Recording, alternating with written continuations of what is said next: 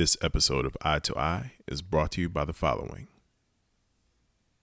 On the energetic anthem All the Way, legendless Eshawn Burgundy and producer Kardec drums to inspire believers in Christ to go the full distance in life and faith. All the Way has an anthem-style vibe to move us forward during these tough times and to tell us we all can make it. Stream and share All the Way on your favorite platform today and follow legend and Eshawn Burgundy on all the socials. They looking at us like endangered species, but it's appealing. See, we the new normal, forget what you heard or whatever you hearing. Please know the difference between what is true and what is your feelings. We've been here, listen, all the way.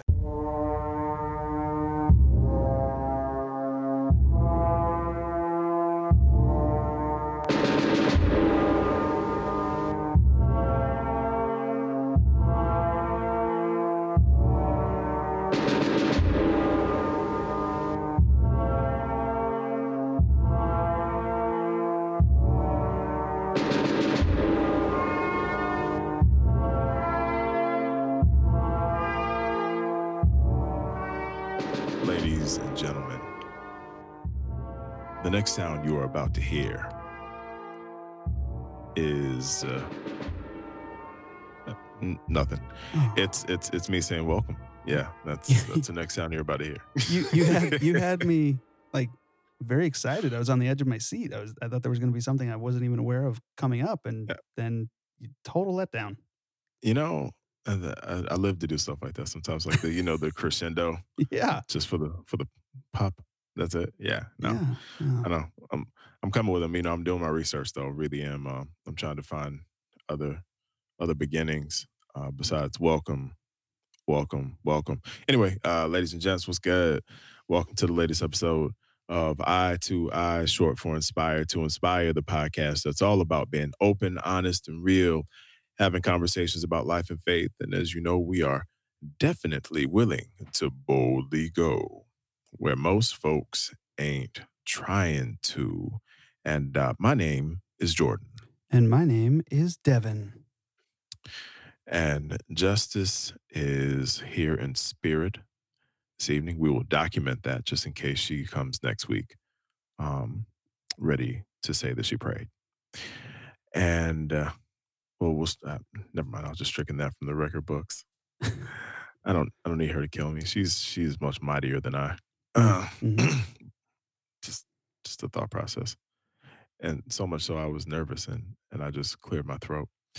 But we are glad, ladies and gentlemen, to be rocking with y'all once again. And on tonight, we're gonna have a lot of fun having conversations about things that I don't know if some of them are deemably fun. Probably not. But again, we'll try to make them fun. You're right. And that's what's involved in being willing to boldly go. Eventually, some of the stuff just becomes laughable. But neither here nor there. Perfect example. Devin. Well, first of all, how are you doing? Even though I know I shouldn't ask that question anymore. No, you know what? I was thinking about that earlier today. I was like, we're going to record, and Jordan's going to ask me how I'm doing. And instead of complaining about the same old things, I wanted to bring some positivity. And today, I'm happy. The Lakers are the number 1 seed in the West. Ooh, yeah. They haven't looked great, but that's okay. It's to be expected. Ooh, no. When you get to this point in the season and you kind of lock things up, it's not that big of a deal. But last night was a big win. It's been a lot of fun because my son Ty has been really enjoying watching games. So finally at that age where he's actually watching games with me. Because in the past, I'd try to get him to, and he'd watch for like 1 minute and he'd be bored. And now he's like, Dad, are the Lakers playing tonight? Dad, are they playing tonight? So we put on the game from last night, and he watched the second, third, and fourth quarter with me. And when Kuzma hit the 3 to win, that kid celebrated harder than I've ever celebrated. So it's been fun. And then he also gets very frustrated. Jordan, I think I told you earlier that when they were playing against the Rockets, yeah, he goes, he's watching the game for a little bit, and I just keep hearing him yell from the other room, "You got to be kidding me. Oh, you're kidding me. You're kidding me." And he just yelled that like every time the Rockets scored. And I come back in the room and I'm like, well, settle down, buddy. What's wrong? And he goes, every time the Lakers score, they score 2 points. But every time the Rockets score, it's 3 points. I'm Yeah. like, and I go, yeah, yeah, son, that's how they play. Yeah, my man's got a lot to learn, but Yeah. I'm glad. I'm Hmm. very glad that A, he is realizing ball is life, and B, that he does have testosterone. A little Yeah. worried about that for about 3 He seconds. he I definitely was has afraid that. that it was reserved all for Bry. No, Uh, no. Ty is Bry has HGH, I think. He's got True. extra human growth hormone. Ty, though, has the testosterone. He is the one that is fiery and competitive. I mean, he hates losing at anything, anything. And everything has to be just so. And he sets up rules and things have to be fair. And I mean, it's crazy. And when he doesn't win, he just has meltdowns. So No. that's I want a competitive spirit, but I also want him to at least find a little bit of humility and and calm. So Yeah. yeah, so that's how I'm doing. And Mr. Jordan, how are you doing this week? Yeah. I am not a huge fan of talking about that. But you know what? I will because I don't believe in fully being a hypocrite. We all are, but whatever. Yeah, I'm doing good, man. Well, It's lean on me when you're not strong. okay. Let's not. You know, that's my jam though. Seriously, like when I was coming up, there was a conference that I went to every year. Shout out to any of my Yay appers if they're actually listening. I'm gonna tell you what, it was the goofiest, like craziest conference you could ever go to. It was the Youth Alcohol and Drug Abuse Prevention Project Oh, wow. conference. Yeah, leadership conference that they did at like Longwood University or Longwood College back in the day every summer. And one of the big things that we did two huge things. First, we did a dance off called the Iggle Wiggle. You're not ready for that. No, Uh, no, no, I'm not. yep, absolutely. And then the second thing was we had a dance that we did, and they still do it to this day. I know they probably didn't do it this summer because of COVID, but that they did to the "Lean on Me" song, not the fast paced one, Okay. not the slow joint. But yeah, so you know that means a lot when you say that. You didn't realize that, but it was cool. I appreciate you. But yeah, we did we had some good times with that. Really did. I'm sorry, just reflecting and reminiscing right now. That's okay. It's the good memories that help you through a tough week, Jordan. Can you wiggle? Can you jump back and giggle? That's all you gonna get. Um, This sounds like Dare, but with youth pastors instead of police. That's what that. no, no, no, no, no, no. Okay. Let's just finish it out as saying I'm doing good Okay. because that's just weird. And I know prior to the show, we were talking about what we were going to talk about today, and you had a new segment. You were feeling left out because I have my, White Folk Wonder segment, and I have my movie minute, which I haven't done in a while, mainly because movies just aren't coming out. They're not This is releasing true. them It's anymore. very true. But I promise when they start to release movies again, I'll have a movie minute again one day. But Jordan was feeling left out and he came up with a new segment that he wanted to pitch. So, Jordan, tell us about this segment. Yeah. It's a segment that is a salute to people who are doing nonsense. Okay. Because it's just in my spirit and I got to get it out every now and again. And so we have lovingly deemed this segment in honor of the person, man or woman, Petty Eddie, or I don't know. We struck a deal on Petty Betty, but I think I like Petty Patricia better just because of the flow. You know what I'm saying? Okay. So, Petty Eddie or Petty Patricia of the week? Yeah, Petty Patricia. You know, we had the conversation about Karen last week, and it doesn't even rhyme, but whatever. If you think that flows better, it's your Hmm. segment. I will not judge. Okay, cool. Anyway, welcoming ourselves to Petty Eddie of the week. We'll start off with a lame joke. So, Devin, knock knock. Who's there? Yeah, we're just gonna stop. It's not even worth the joke because I'm sure somebody's gonna listen to this and be mad as all get out. You're right. That was a terrible joke. Yeah, yeah. Anyway, so if anybody's aware of what PPPs are, at the beginning of COVID, Congress put something in order called the PPP. It was the Paycheck Protection Program. Actually, really awesome opportunity for small businesses to keep their businesses open and actually keep their people paid, which was dope. It had some backfire. I think we talked about that for about 2 seconds. But yeah, there was a story that came out a couple of weeks ago about a man who spent PPP funds on hotels, jewelry, and a $318,497 Lamborghini. Oh, boy. Well, that's Yeah. the American way. I want to say is it, but I don't think I can argue with that. Anyway, yeah, so It's gonna be hard to it's gonna be hard to give me examples where it's not. I mean, it feels like a pastime where rich people are just really good at blowing government dollars and nothing really happens to them. Did something happen to this guy? yeah, Did well, he crash his Lambo or did he actually get penalized? bro, well, anyway, here was the bottom line. He was charged, thankfully, with bank fraud for allegedly lying on PPP loan applications and spending the money on luxurious items such as those mentioned. And, Okay. this was a $521 billion paycheck protection program that was destined for those small businesses. So, Mr. David Tyler Hines, and yeah, no, I know we're not shaming you. I believe that there's grace, you can be restored, there's reconciliation, redemption. You can pick all those words, but for now, not only did you file PPP applications, but then you spent that money on a Lamborghini, luxury and personal items, including nearly $5,000 at Saks Fifth Ave, 11,000 in two Miami area hotels, and 8,500 plus at Graf Diamonds. Investigators say. So, I want to say that you get the petty Eddie of the week, sir, and just want to give you a salute for that because I am pretty sure there are plenty of small business owners out there who love the fact that you have made this the atrocity and the show that you have. Well, Mm. I'm glad that he did get some comeuppance. I had a bit of a problem with the whole thing when it happened. Not that I didn't like the idea. I was perfectly fine with the idea, but the fact that who these dollars went to, I mean, we know there was backlash against places like Ruth's Chris and places like Shake Shack, and they ended up putting their money back. And it's like those are not small businesses. I mean, we're talking about people who have to shut doors to their business, if they basically aren't able to sustain anything for a couple of months. We're talking about people who mom and pop shops, people who are sole proprietors, not corporations that make millions and millions of dollars.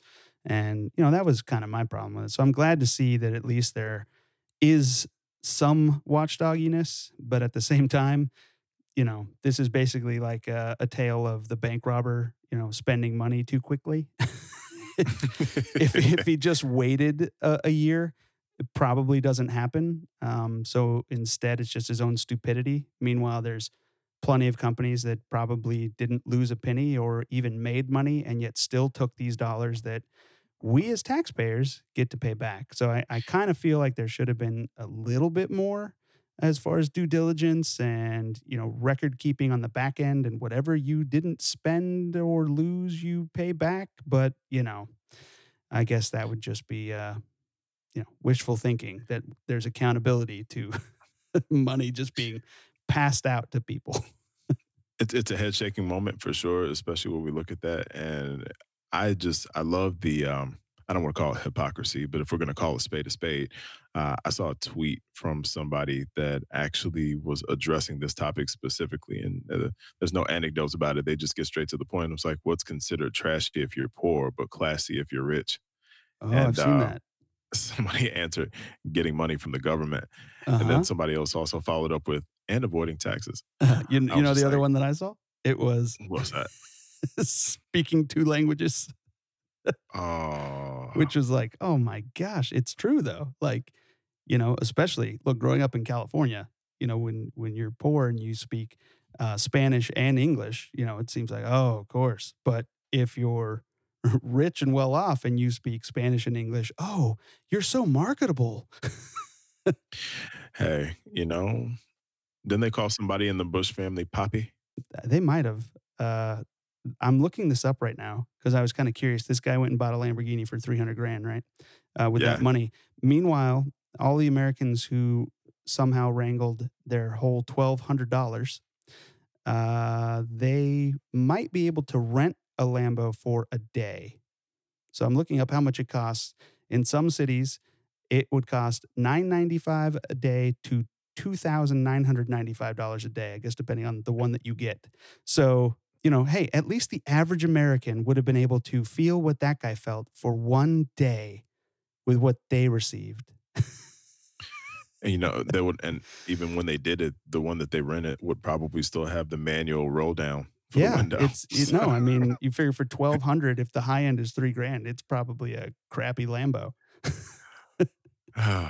That's funny. So, crappy Lambo. Yeah. Such an oxymoron of a statement. It is, but that's all that the good people of America could actually afford. Unlike this chap who, if he just waited 6 months, probably would have been just fine. But that's neither here nor there. So yeah. So again, Petty Eddie, congratulations, Tyler, my man. We're praying for you, but come on, bro. You win Petty Eddie of the week. Good grief. I can't even wrap my mind around it. Anyway, what's going on, bro? Talk to me, man. What we got tonight? There's just so many things going on. This country is in a place right now. COVID certainly not helping that.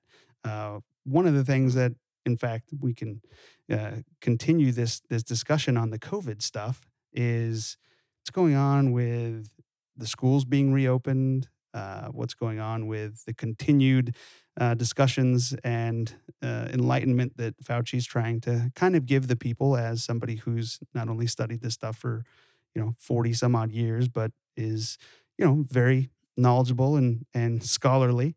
And I just think it's interesting right now. What's going on is, a lot of people are saying this stuff is being politicized, and it shouldn't ever be politicized. But when we take a step back, it's like, okay, who's doing the politicizing of it? I'm seeing, certainly our current administration is doing a lot of the politicizing because they're going against what their advisors are telling them, and the numbers kind of don't lie. I'm a numbers guy, and I look at this stuff, and most recently I've seen a lot of people saying, well, the numbers really aren't that bad, or it's only the elderly dying. Like, hold up. First of all, saying it's only the elderly who are dying, like, really? Because I seem to remember when Obamacare was being pushed through, we were up in arms about death panels that were going to just put the elderly to death. But now, when it's a different administration, we have no problem with the elderly dying. So, there's a little bit of hypocrisy in that that I'm finding. But when we really look at the numbers, the numbers simply tell us what's really happening. Okay. Right. And yes, I understand that the percentage of people based on population who are dying is relatively small. That was the narrative that our president was trying to push on the most recent interview that he did. But that number's not really helpful. The numbers that are helpful, like I always say, compared to what? Jordan, what do you think percentage of population America has compared to the world? Last I looked, I thought it was like maybe 3-4%. Yep, that's right. It's about 4%. Okay. What do you think the percentage of worldwide COVID deaths have happened in America? I'm going to say all of them. Well, you'd be very close. No, it's 22. It feels like it sometimes. I'm sorry. It's 22%. 22% of the deaths have happened in a country that only has 4% of the population.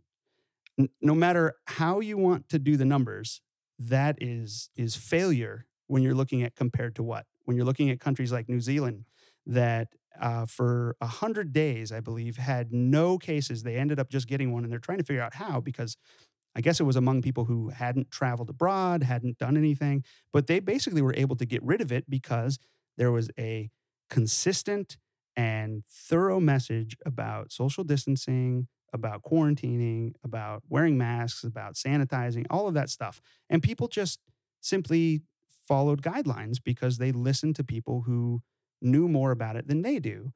And they were able to avoid such dramatic things happening. When you look at countries like Japan or South Korea, they may not have as large a population as we do, but guess what? They're vastly more densely populated, which means it's even more likely that a spread would happen. Except, I believe both countries have under 1,000 deaths. Well, they're also substantially closer to the epicenter of where this thing originated.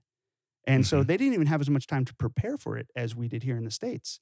And yet the methods that they went through have limited the number of deaths. And, so it's not political, it's simply factual and it's data. And the people who like to come out and say, well, both sides are politicizing and one side's doing this and one side's doing that and people aren't listening, you know, I don't like to talk about ideology too much on this show, but I'm only really seeing one side get really nasty when it comes to things. For instance, uh, Fauci and his family are now receiving death threats. Well, I doubt that's coming from the side that is okay with wearing masks. The Georgia teen who released a picture on the first day of school got suspended momentarily, and they decided that that was a bad idea. She is now receiving death threats. I haven't really heard of the other side receiving death threats. I've also seen countless videos of people inside Walmart's or Costco's throwing displays down or having temper tantrums because they were forced to wear a mask. I'm really not seeing people who are simply happy to wear a mask going out and yelling at people who aren't.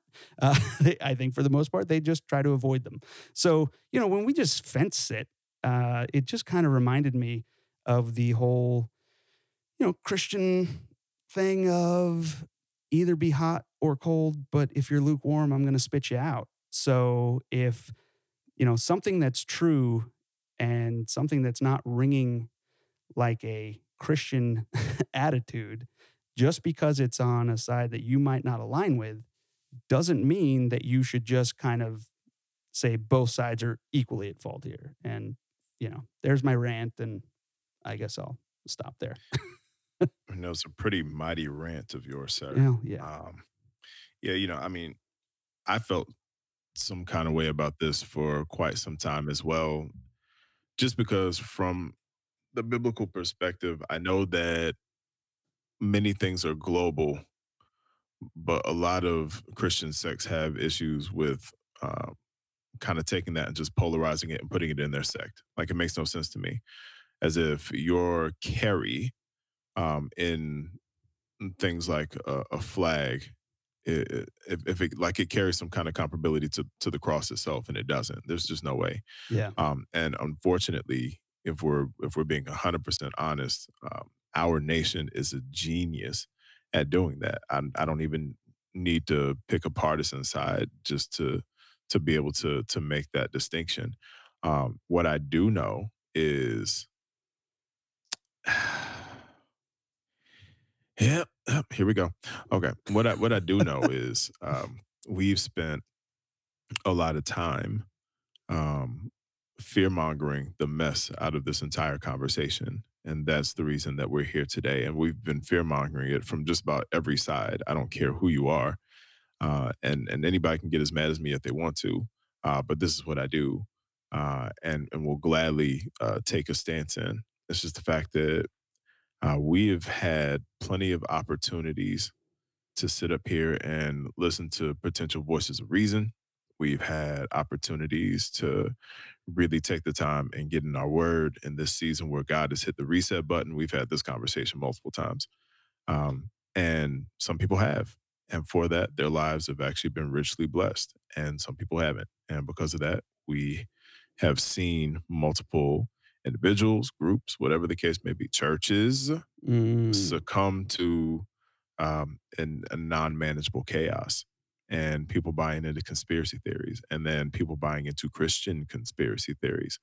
Those are my favorite because, of course, they're the ones that make Christianity look really, really good.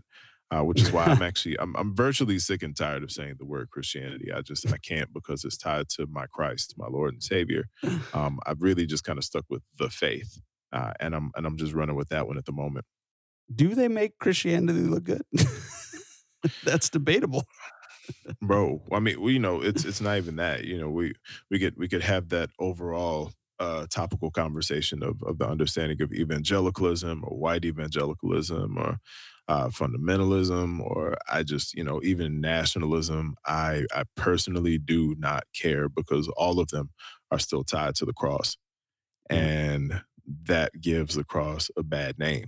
Well, and I had a thought that I shared. Actually, it's funny. I shared it with you like verbally first, and then I was like, I guess I'll workshop that, and I'll just post it as a little saying on Facebook. And a lot of people who are wide variety of thinkers, liked it. But it was basically just saying that we have a worldview, but God has a view of the world.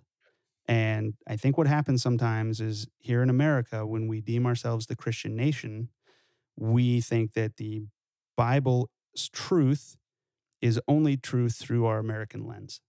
But that's not it. It's truth throughout the world. And we have to really try to get away from tainting what it says or tainting the theology with our experience here in America and understand what it means more globally. And fortunately for Jordan and I, we actually had somebody on that we interviewed a couple months back now, and we plan on releasing the episode in the next couple of months, who basically kind of goes through that. And he wrote a book called, is it Misinterpreting Scripture Through Western Eyes, I believe? Misreading. Yeah, misreading. Okay.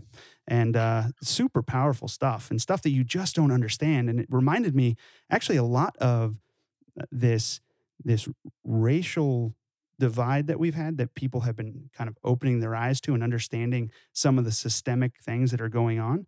There's systemic beliefs that are kind of just embedded in Christian minds here in the States that are very different than how the rest of the world interprets Scripture. And we really have to be careful, I think, about how we interpret those things and really come back to what is the foundation of what Scripture's telling us, not just what is the foundation that American Scripture is telling us. You said American Scripture. Yeah, I know. Oh, boy.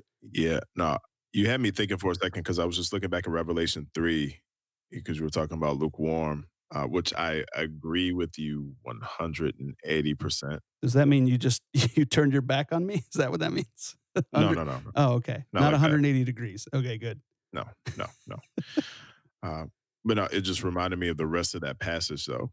I regret to say that it really feels like a good portion of our nation's faith looks a lot like it. Because we get past the point where it says neither hot nor cold I'll spit you out of my mouth, but then it says for you say, and this is us, not talking about NBC. For you say, I am rich, I have prospered, and I need nothing, not realizing that you are wretched, pitiable, poor, blind, and naked. And that's the thing. I've had so many conversations with students, trying to help them to realize that this side of eternity is literally just that. As a matter of fact, my encouragement to any believer, especially, is to recognize that this is the briefest stint of your entire life. We all talk about death and view death, and I think that so many people are afraid of death because they're uncertain of the unknown that's on the other side of a physical death of the body that we have, and they don't recognize that the end of this is the beginning of the rest, and the rest is supposed to be so much better than anything we're ever going to encounter here. But in order to get to that side, we have to live this life in the sense of dealing with our call and our purpose. We have to be obedient to His word. We have to love His people. We have to keep His commands. We have to do all the things that the Bible guides and instructs us to do. And last I checked, a lot of the words that come out of some of these believers' mouths, it looks nothing like that. And it looks a lot more like what I just mentioned. It looks nothing like the fruit of the Spirit in Galatians 5:22 and 23. It looks a lot more like the arguing, the bickering, and everything else in Galatians 5 and 19. I'm calling folk on the carpet, because if we're having a very real conversation, and then especially in light of what you were talking about with that book, Misreading Scripture with Western Eyes, we are missing the real collectivist movement. Yeah. And I'll couch it in this one understanding, and I will take this understanding to my grave. We're talking about the sense of pride that America takes in its faith in God. But that's American faith, and that's very much nationalism. And I will say this about anybody. I'll say this about the alt-right. I'll say it about the KKK. I'll say it about the Hebrew Israelites, the Nation of Islam. We can have this conversation all day long. Doesn't even have to be faith in God. If your faith is a nation state, then you do not have a faith. Right. Because it's going to be wrapped up in something else. It won't just be true faith, because Jesus didn't come to set up a nation. Jesus came to set up a kingdom. Right. That's very different. A nation is finite, a kingdom is eternal. And so we can't just go around only having a nation mindset. And, you brought up the conspiracy theories. And I think what's interesting about those things is right now would be the perfect time for the devil to distract us, right? So right now is the perfect time for us to become awakened to things that are actually happening. The systemic racism and these different things, these different injustices that are going on. So it was a perfect time for that. But it's also, I've noticed these things starting to ramp up that are becoming distractions. Mm-hmm. And where, something that was kind of impressed upon my spirit the other day was the difference between, what faith is really supposed to be and what I see in a lot of people in the church today. Faith is supposed to basically just fill in the gaps. The Bible is a history book, a guidebook, a textbook. Like there are a lot of true things that are listed in there. Some things are allegories, some things are not, but there's genealogy. Like there's so much information in there that helps you find ways, especially if you study it properly or if you read commentaries or whatever, that you can actually come to a very logical and rational understanding of why Christians believe what they believe, who Christ was, all of those things. And then faith fills in those little gaps that might not be fully smoothed out. But what's happening today is people aren't using faith as kind of this, this putty that basically kind of keeps things filled in and smoothed out. They're using it to just build full-blown bridges. And they're going, well, here's where I am. And across this giant gorge is this weird thought that I see other people walking across this bridge of faith believing in, and I'm going to walk across this bridge of faith too.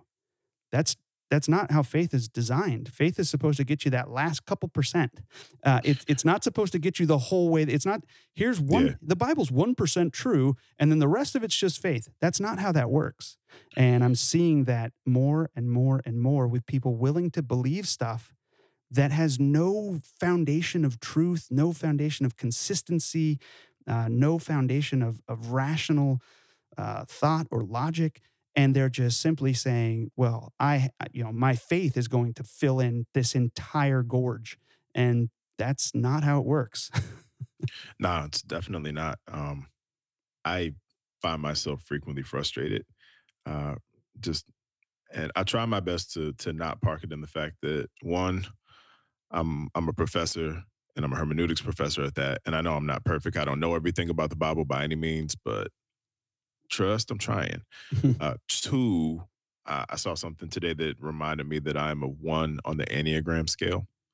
And if you know anything about that, I'm one. I'm a stickler. I'm a real stickler. And if you hop off course a little bit, then I myself personally want to reel you back in, which is why I'm proud of me, because I don't do that with a lot of people when I see it. But yeah, I do. In my frustration, I have kind of gotten to a point now where, if nothing else, I'm just at least willing to voice a couple of things that I would rather just encourage people in. Like, for example, I think we talked about it previously, like maybe 50% of all Christians really believe everything that the Bible say, or at least they say that. Right.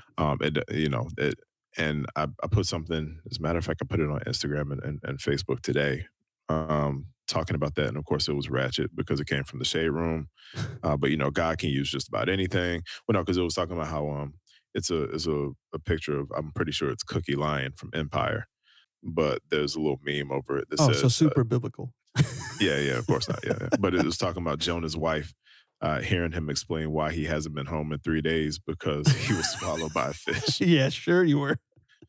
Exactly, and you should see the face because that's Yeah. exactly what, Why you but smell so nasty? yeah. You really would too. Ugh. Yeah. Anyway, It was the whale, honey. yeah. Okay. But no, I said, believing 100% of the Bible seems difficult at best, usually impossible, but its design isn't to be debated or dismissed, though wrestled with and struggled with, or struggled through is a fitting description. His thoughts and his ways, and by that, just in saying, his thoughts are higher than ours, his ways are higher than ours. And ultimately, this one thing is to be comprehended. I can't read my own writing right now, but whatever. Its design is to be obeyed. And then, of course, I'm on this whole kick where I'm talking about do with this what you will. Um, and I really do feel like a lot of us are going to have to revisit that. And this is our revival moment and not the type of revival moment where people jumping up and down and shouting and screaming hallelujah and things of that nature. Glory to God. Instead, this is a moment where people get to come back to God and recognize that maybe some of the things that they've been taught and maybe some of the things that they have experienced are a byproduct of, I'm going back to those words again, environmental absolutism. Hmm. And I think that that is the real conversation to be had in the United States of America today. It's going to suck because it means that a lot of people are going to have to break themselves of the conditioning that they have encountered, Hmm. especially concerning the faith. Yeah. It is going to be so difficult for somebody to have to realize that the God that they have been taught about, the God that they'd known about since they were kids. And I mean, this isn't just in the Caucasian sphere. This is in Black communities as well, Oh, maybe in the absolutely. Hispanic communities. Yeah, but they're all going to realize that they need to debunk a myth. And if they're anything like a few of the people that we know about the debunked myths concerning systemic racism and the history of racism in America, it's going to break them. Hmm. And Hmm. that's what a lot of them, I believe, are afraid of. And you know what? I have no choice but to tell you I love you. Embrace that fear, um, because you would rather be in a position knowing 100%, or at least as much as humanly possible, who our God is, and all of His love, and all of His grace, and all of His truth.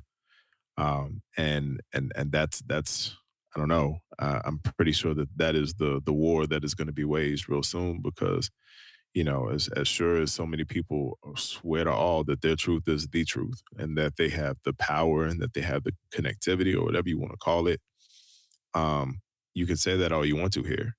Eventually, you have to get to that other side, tying in all of my rabbit trailing. Um, Well, your and, rabbit and trailing always makes me think, and the first thing I wanted to bring up was your discussion about you being, what was it, a one on the what scale? any Enneagram Okay, scale, so Enneagram, so yes. basically, you are somewhat immovable on things. Is that correct? It's not that I'm immovable. I'm actually very, very inspiring. Surprise. But if I'm depleted, if Hmm. I have no energy, if I'm tired, if I'm worn, if I'm frustrated, then I can be a little rigid. Yeah. Okay. Yeah, for sure. Well, I've actually found that to be helpful in our relationship because I'm a little bit like a dog in a yard who's tied to a tree, and a ball goes by, and I just run for the ball, and you're the tree. And so it helps me because, I mean, you're usually, you know, aside from my wife, you are probably the one of the top three people that I go to on a regular basis with to bounce things off of. Hey Jordan, what do you think about this? Like, am I way off base here? And you have no problem telling me if I am, and no problem telling me if I'm not. And This is true. that This is is true. something Yes. that I very much value because I do have a little self awareness that I can take an idea and run. But the other thing that I like what you're saying is that the old saying, ignorance is bliss. The problem is right now is that when you're ignorant to what's really going on, so when you realize that there's other experiences that don't correlate with your experience, and thus the greater true experience for people or the average experience might not be yours, and you are now in the minority, you are no longer allowed to be ignorant, and thus you are no longer allowed to be blissful because you now understand that, oh, my ignorance is going to be tested here. And so you're right. When you're seeing these people who for so long have lived in ignorance, they are now no longer blissful by any means. They are out there Bro. rabidly fighting to basically preserve this false identity that they're clinging to. And I mean false in the sense that if I was told that I was actually living in the Truman Show, okay, Right. oh, here's my movie minute. Okay, so if you've Okay. seen the Truman All right. Show, right, the whole premise is set up around one man who's basically living in this bubble, much like the NBA, and it's working, living in this bubble, and all the people around him are actors. Okay, so let's think about this. If you're Truman, you're watching that movie, and all you're thinking is you're rooting for him to find out the truth, so that now he has actual free will to go and forge the life that he would want versus Mhm. whatever this narrative forced upon him is forcing him to live. Okay? You're rooting for that to happen. Yet when we are Truman in this story, we're fighting tooth and nail when evidence is presented to us that we might be living within an experience that might not be actually bound in truth. Huh? How you like that for a movie minute? Yeah. I don't know if that was a movie minute, if that was a message. The doors Yeah. of the church are open. Is there one today? I was told by a good friend of mine that if I ever did do any type of preaching, that it would be good because I look at the world a little differently, and of course, people would love the movie references. So there's a little hint of that. Yeah, there you go. Good inductive expository. Yeah. Now you just got to tie in Bad Boys for Life. Amen.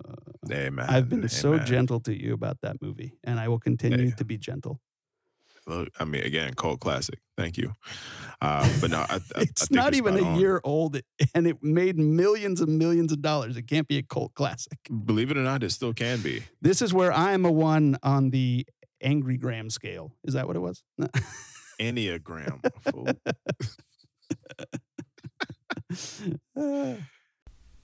This episode of Eye to Eye is brought to you by Janique Locks. If you're looking to get started, there's no better place. She specializes in all kinds: dreadlocks, micro locks, sister locks, lock extensions, instant locks, interlocking, and more. If you're in the 757, please don't hesitate to contact her. You can find her on Instagram at Janique Locks. That's GENIQUELOCS, Janique Locks. Or you can find her at her website, JaniqueLocks.com. Janique Locks, where locks are envied. All right, let's go ahead and start this podcast, man. What the heck were we talking about? Yeah, no.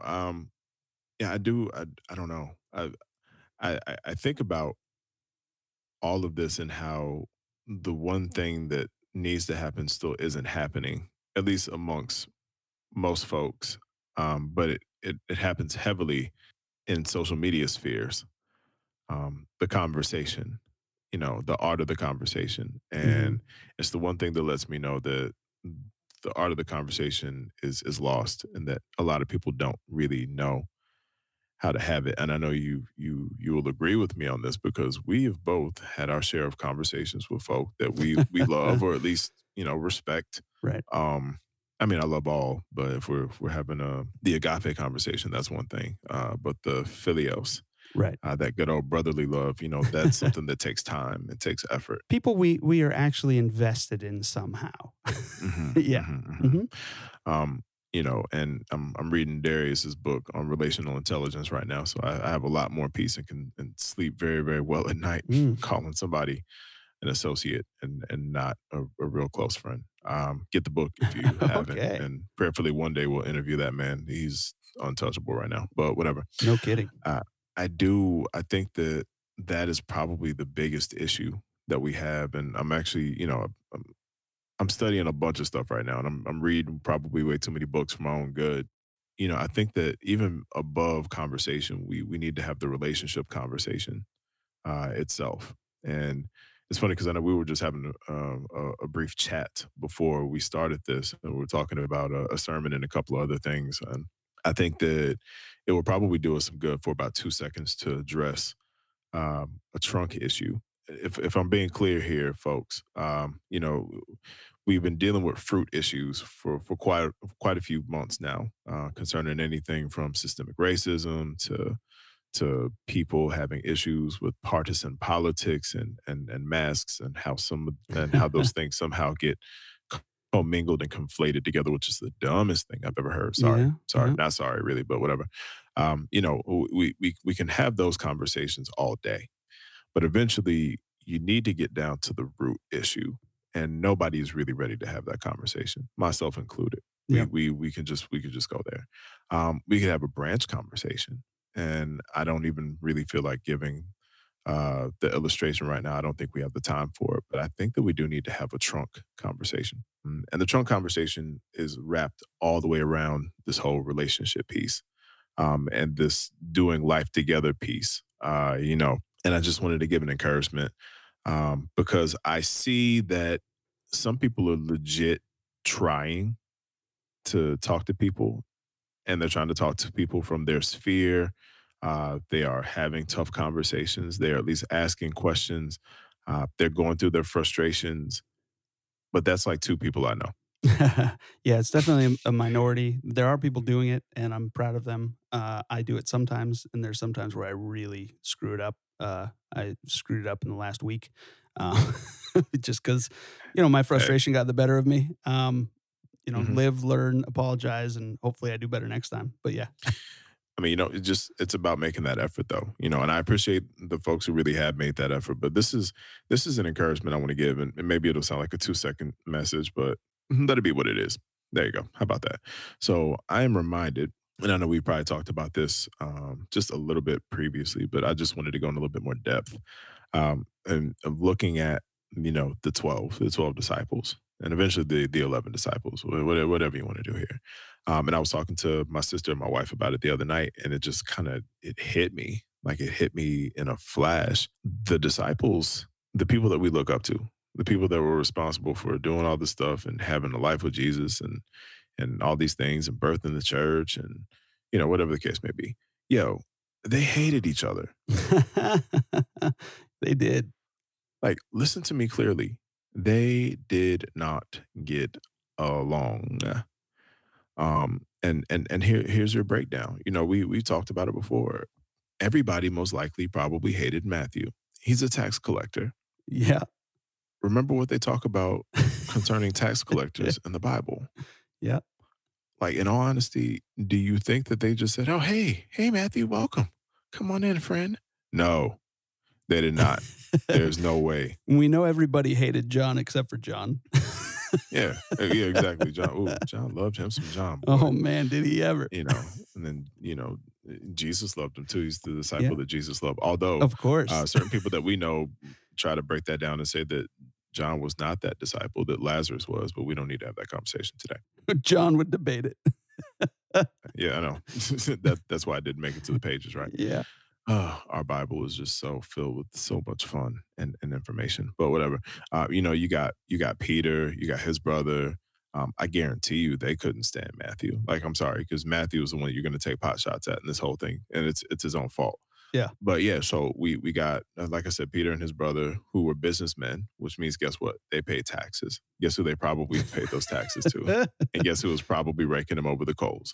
Yeah. So we're having that conversation. Then there's the fact that Matthew was most likely somewhat Pharisaic in nature and tied to the wrong people in business and government, which means that somebody like Simon the Zealot, who was a zealot, which is why they called him Simon the Zealot, probably hated this cat.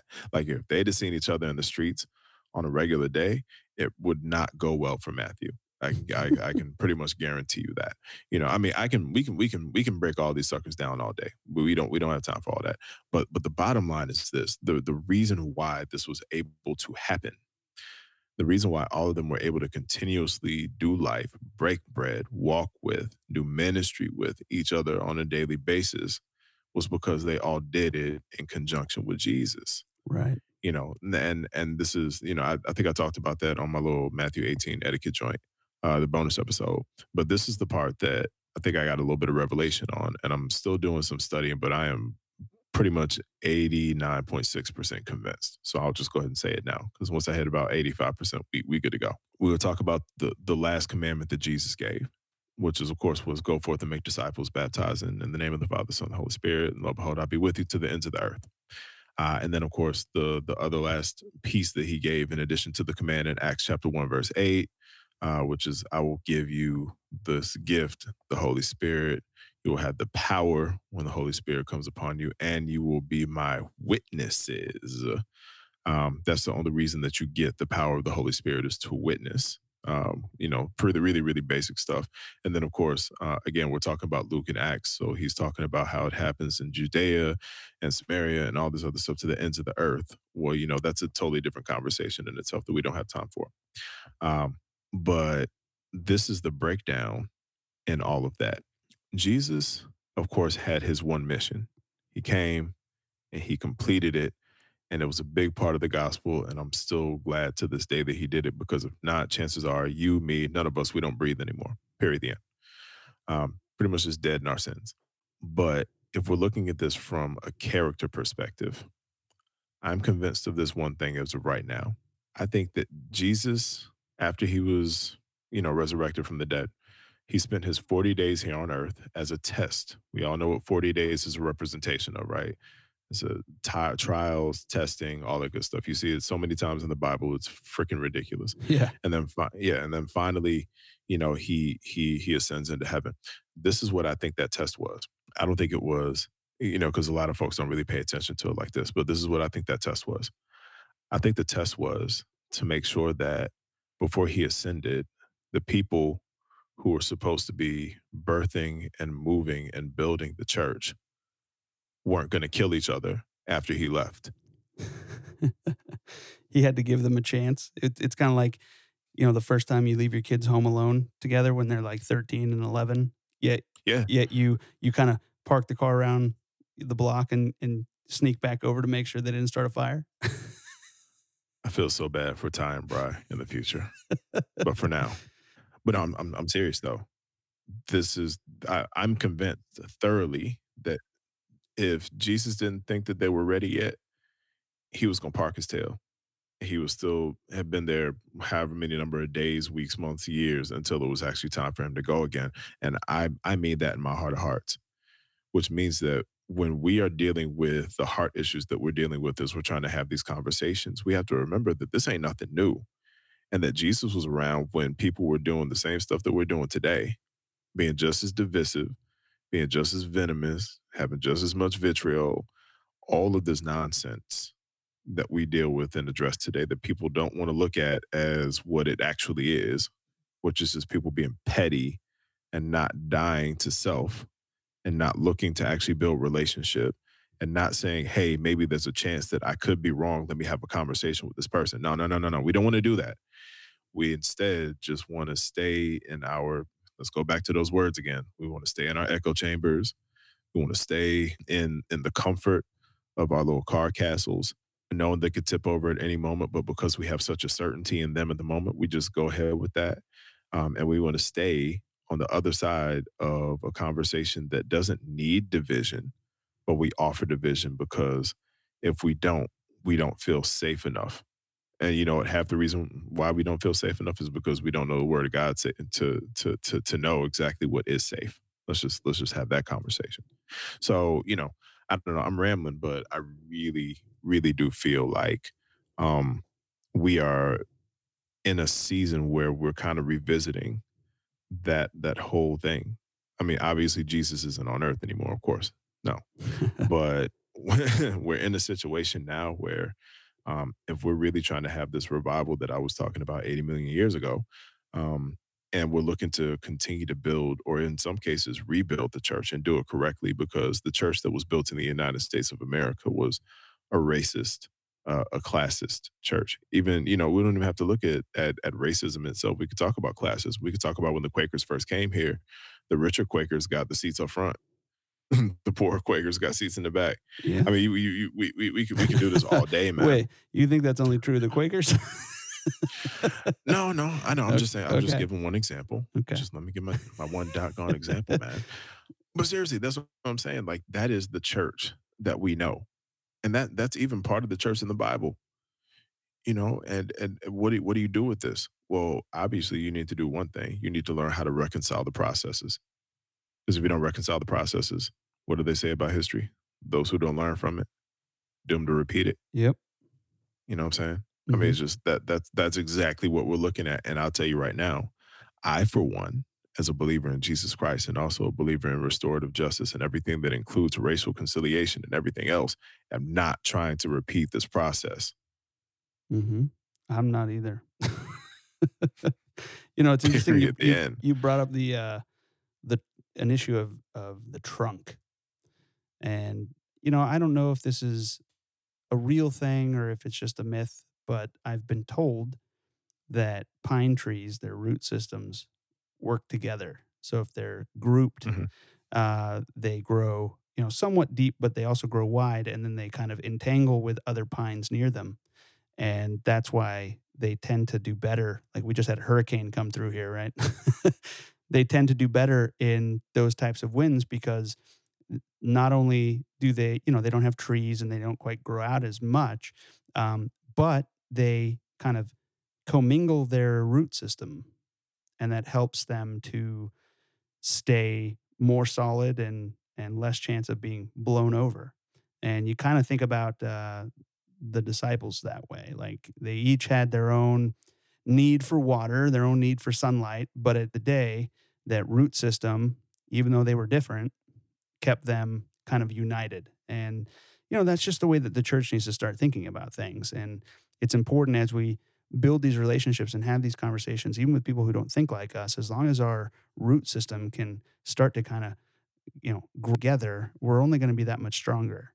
And, I think that's just something that we don't think about sometimes. I think we think about trying to sway someone or convince someone as opposed to simply find some common ground and some equal amount of respect with people. Yeah, you got to be able to start somewhere. And yeah, I love trees in the Bible already. Anyway, and it's specifically, everybody talks about the cedar of Lebanon. Yeah, okay, yeah, that's cool. Cedars of Lebanon, they're great. They really are. Um, I think about the terebinth tree. I feel like we're just having a nice little academic conversation. Sorry for all y'all who are looking for the pettiness in here. Suddenly we're a bunch of arborists. I mean, there's some information in this. Come on Uh-huh. now, come on, guy.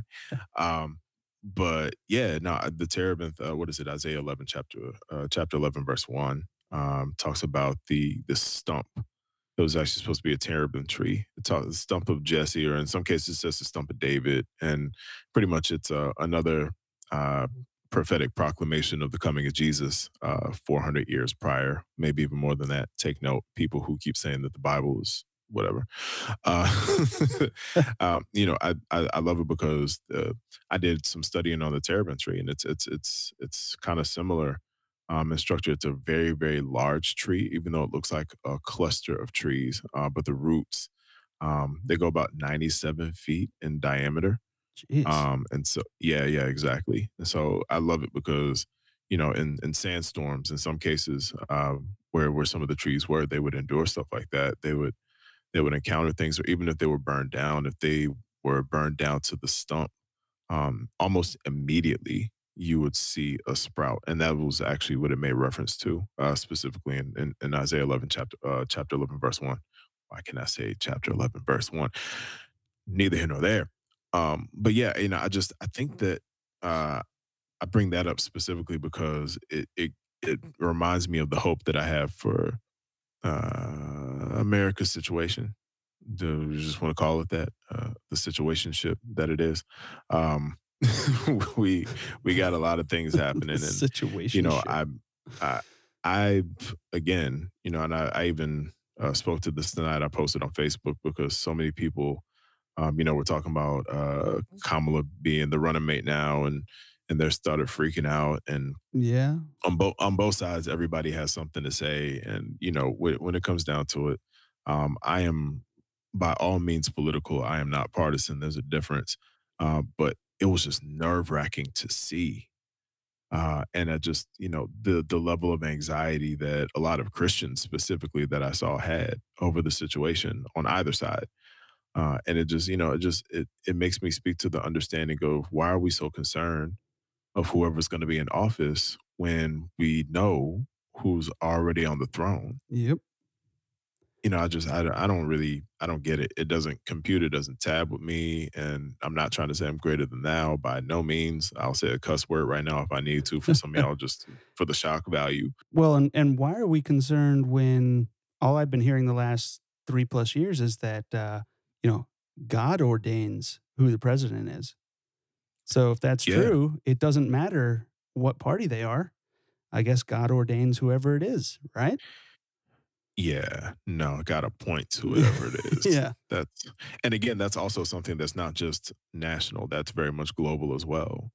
Any leader that's appointed right now across the world is most likely appointed by God, no matter what the situation was to put them in power. Hmm. And, if you're gonna say that about one and you're trying to really deal with the Bible and all of its authenticity, then you got to say it about them all. And Right. that's a tough pill for some folks to swallow. Yeah.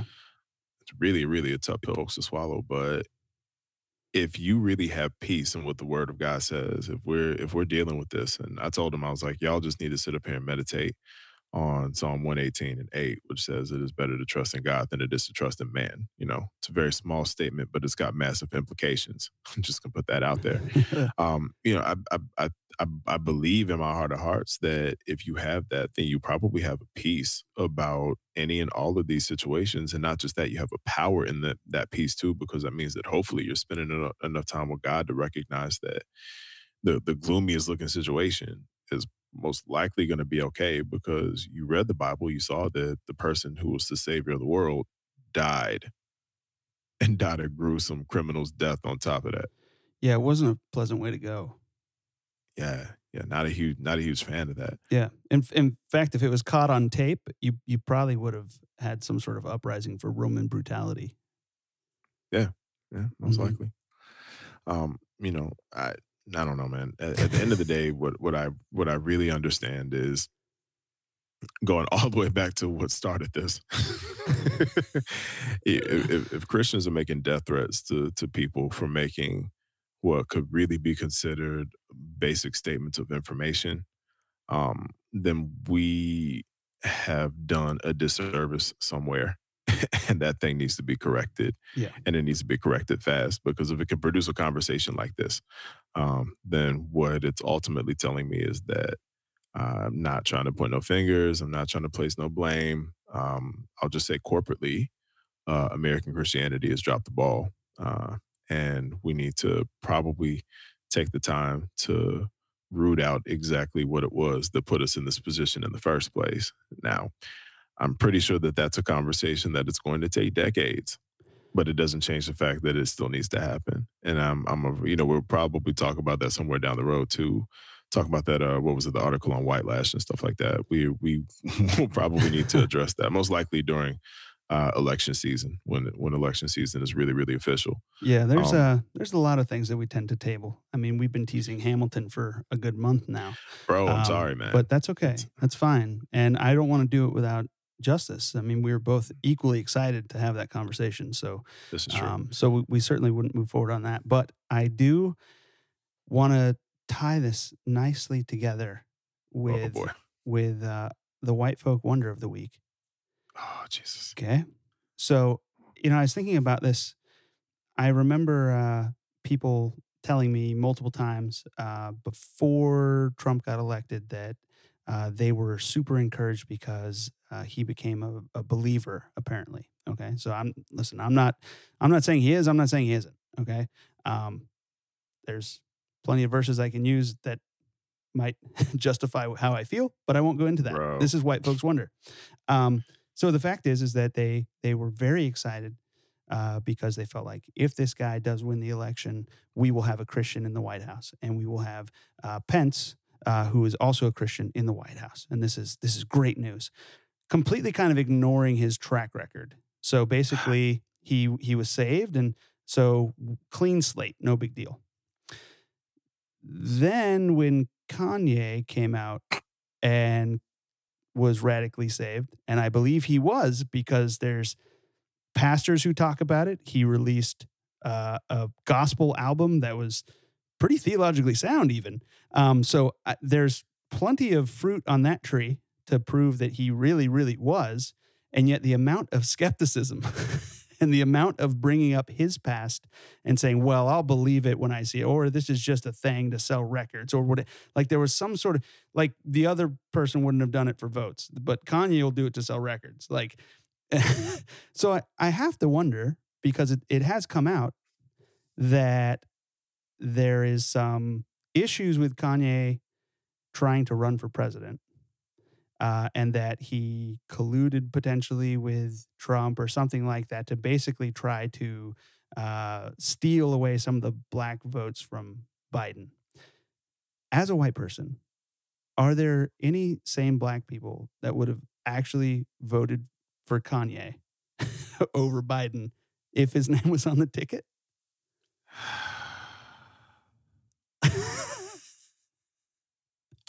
It's like, is this really worthy of a white folk wonder moment? I guess so. Yeah, it absolutely. Because listen, you are not the arbiter on what is worthy of a white folk wonder moment. I am the white folk here.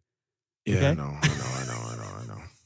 God, it just makes me wonder what kind of questions white folk be wondering and why they wonder them. Lots of them. Trust me, there's a lot.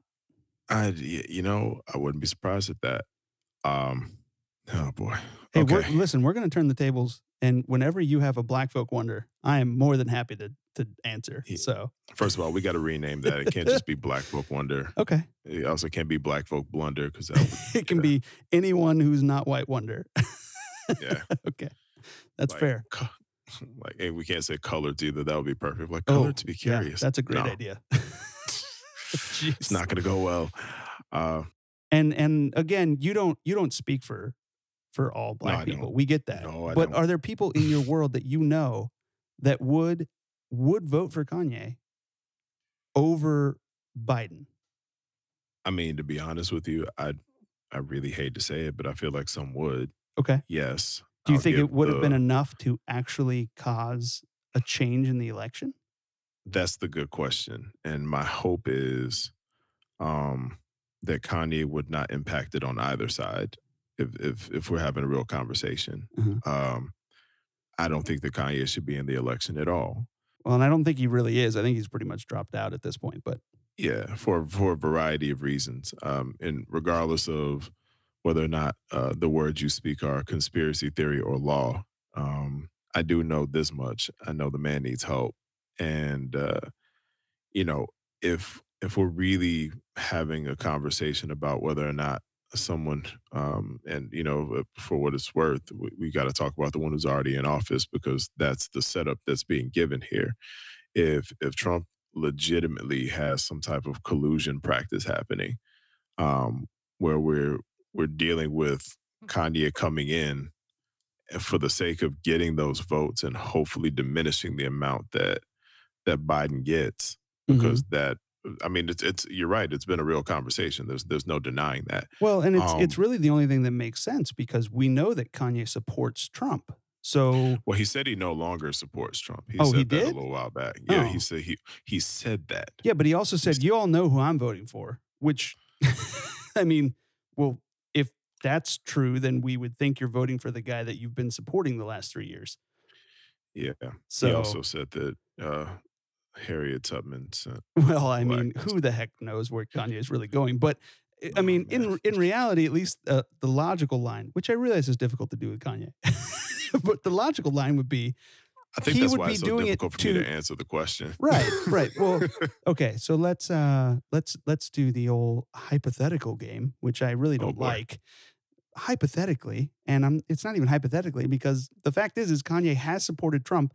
I haven't heard anything of the opposite, or at least I haven't heard it enough to believe it, which means that if he did decide to run for president, do you think he would have done that to hurt Trump? Like, no, that doesn't sound likely. So that means he would have done it then to take votes away from Biden, therefore helping Trump if Kanye didn't somehow win the popular vote or the electoral vote. Yeah. So even if he didn't directly collude with Trump, and I don't know how much they talk, but it feels like that would have been a potential motivator. Are there people in your life that would have voted for him? Nah. Okay. No, I'm sorry. I'm glad to say the people in my world have wisdom. Okay. And I mean, for what it's worth, m- there might be a random dark horse that comes out of nowhere and surprises me.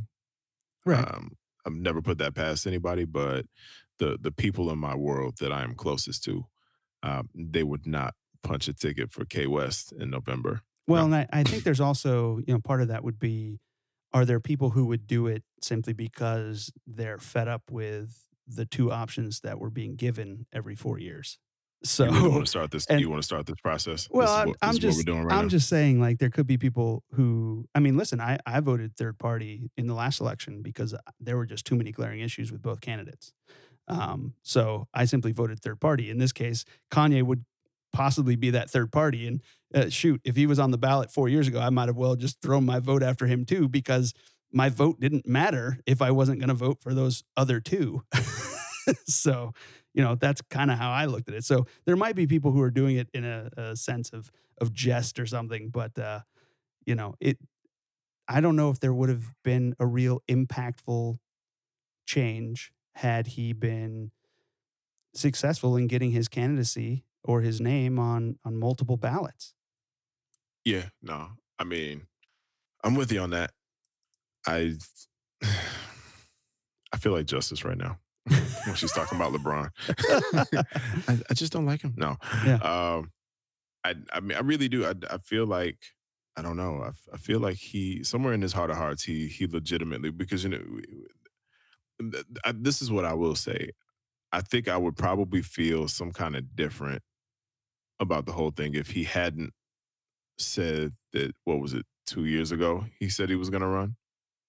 How long ago was that? Well, no, I mean, he basically just did it via Twitter like 3 months ago or 2 months ago. No. Remember, he said quite some time ago. Well, I think he said that, he said it in kind of off the cuff, and then the person interviewing kind of laughed and he didn't laugh. But I don't know if it was a I'm running this time or I will, I would consider running in the future type thing.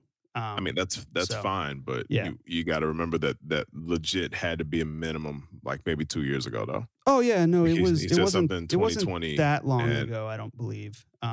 It just seems weird that he would choose to do it when he was openly supportive of the current sitting president. So. Yeah. No, I know that you'll be the community fact checker, so you feel free to do that. Yeah. But yeah, I really feel like that's probably the thing that brings me here, because I'm just like, yeah, it sounds like it was a shot in the dark, but I really, outside of the conspiracy that somebody said that Kanye is secretly JFK Jr. I saw that one. That made my whole world. That requires faith much larger than a mustard seed. I'd just like to point out. Yeah, this is true. But I don't know, man. I just as much as I would love to answer a question like that and say that I feel like that after South Carolina, I can't bring myself to say that anybody will vote for him. But just again, I could be surprised. I could be fooled. Never know. Yeah. Yeah, so I'm sorry, because I know that very much takes away from the crescendo of what white folks wonder was supposed to be. But no, that's okay. I mean, like I've said before, that some of these questions are tongue in cheek in a way that I come about them where some people might genuinely be wondering, wow, do you really think 8 million black people would have voted for Kanye? And where I realize that that's not true. But it's still an interesting conversation to have, and we'll find little ways to make it more interesting, and I think we did. Yeah. No, we will. And who knows? Maybe we'll have to revisit this. Maybe something else crazy will happen. But in the meantime, in between time, my hope is no. my hope is hell no.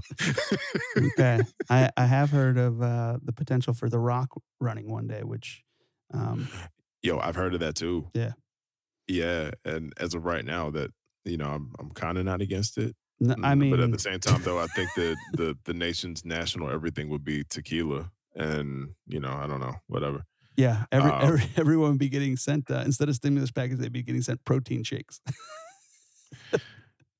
We would have the fittest nation in the world if he did become president. Maybe. I don't know. The Obamas tried to kind of help with fitness, and that didn't go over well. So it's hard they to did say. school lunches and fitness. This is a totally different ball game. This is Jim Fail Nation and fitness. Yeah, it's true. It's true. Yeah, this is ballers and It fitness. it'd be the first president who's clanging and banging. Right, Yeah. right, exactly. Uh-huh. Boy, our State of the Unions would always be on Instagram Live. He'd just have that one eyebrow raised the whole time. Yeah. Anyone who doesn't stand and clap when they're still seated, he'd just give them the people's eyebrow or whatever. This is so good. This is so good. It would be entertaining. Yeah. Oh, boy. Well, we can continue to fantasize on that, but I think it's time to bring this sucker to a close. Yeah, probably. Oh, boy. Yeah. I'm sorry. I'm thinking about it right now. Like, I can't even finish the show. I know. I see you looking up into the sky. I'm just thinking what it would We're really be like. thinking of this? Well, I mean, think about it, right? Who would have thought that Arnold? Listen, there are 2 governors that came from the movie Predator. Okay, it is not that far fetched to think that The Rock could potentially run. I mean, it's just not. Actually, rocks can't run, but I see what you're saying though. Also, to note though, you're missing the best part about this. You're looking at one aspect of it in Hollywood. I'm still in the wrestling track.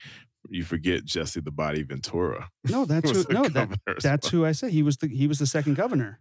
It was Arnold and Jesse. He was in a Terminator? Predator. Oh, a Predator. Yeah. Wait, was Arnold in a Predator? Oh my goodness.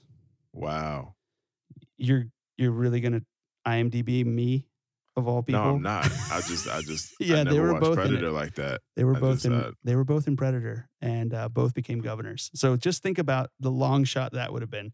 If someone's like, "I'll give you 1 billion to 1 odds that 2 people from this movie will become governors," you'd be like, "Okay, here's $1," and then you would have been cashing it in.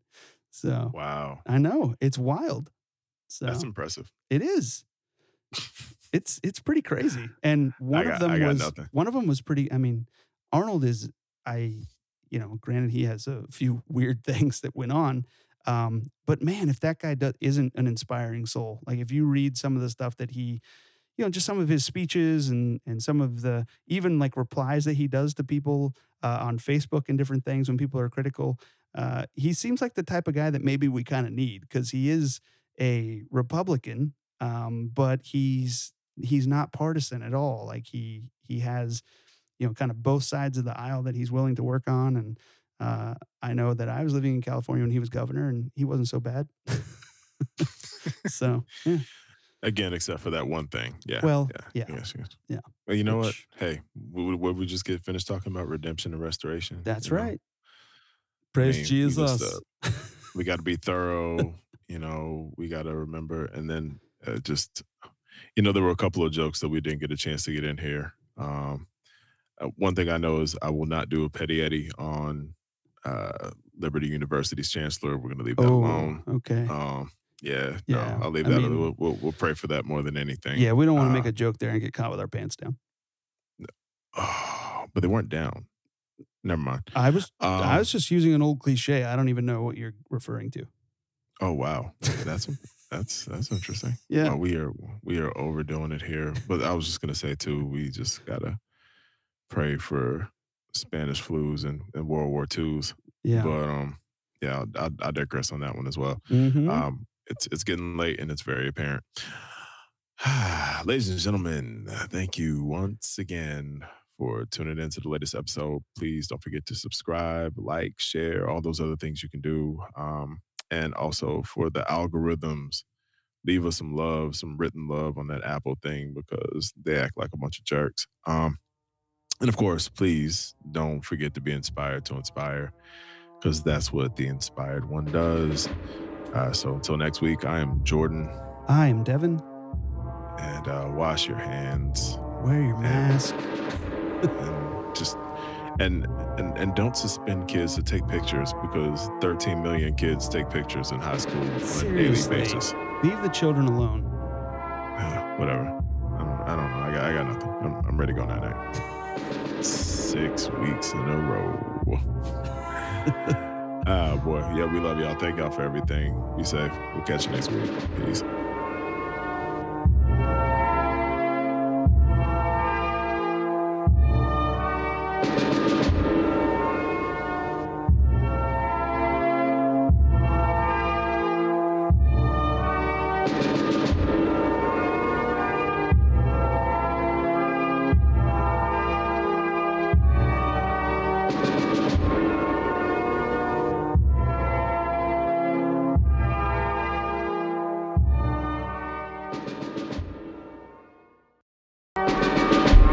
Eye to Eye is a production of Inspired One Enterprises. Engineering by Devin Chandler. Editing and production, Jordan Brown. Marketing and media, Justice Swango. Thanks again for listening to the latest and greatest episode. Please don't forget to follow us on FB, Inspired One Enterprises. On Insta at I_2_I podcast. And of course, don't forget to subscribe on your favorite podcast platform. Leave 5 stars and a generous review because you love us and want us to be successful as we do you. Thank you once again for rocking with us. And remember, be inspired to inspire because that's what the Inspired One does.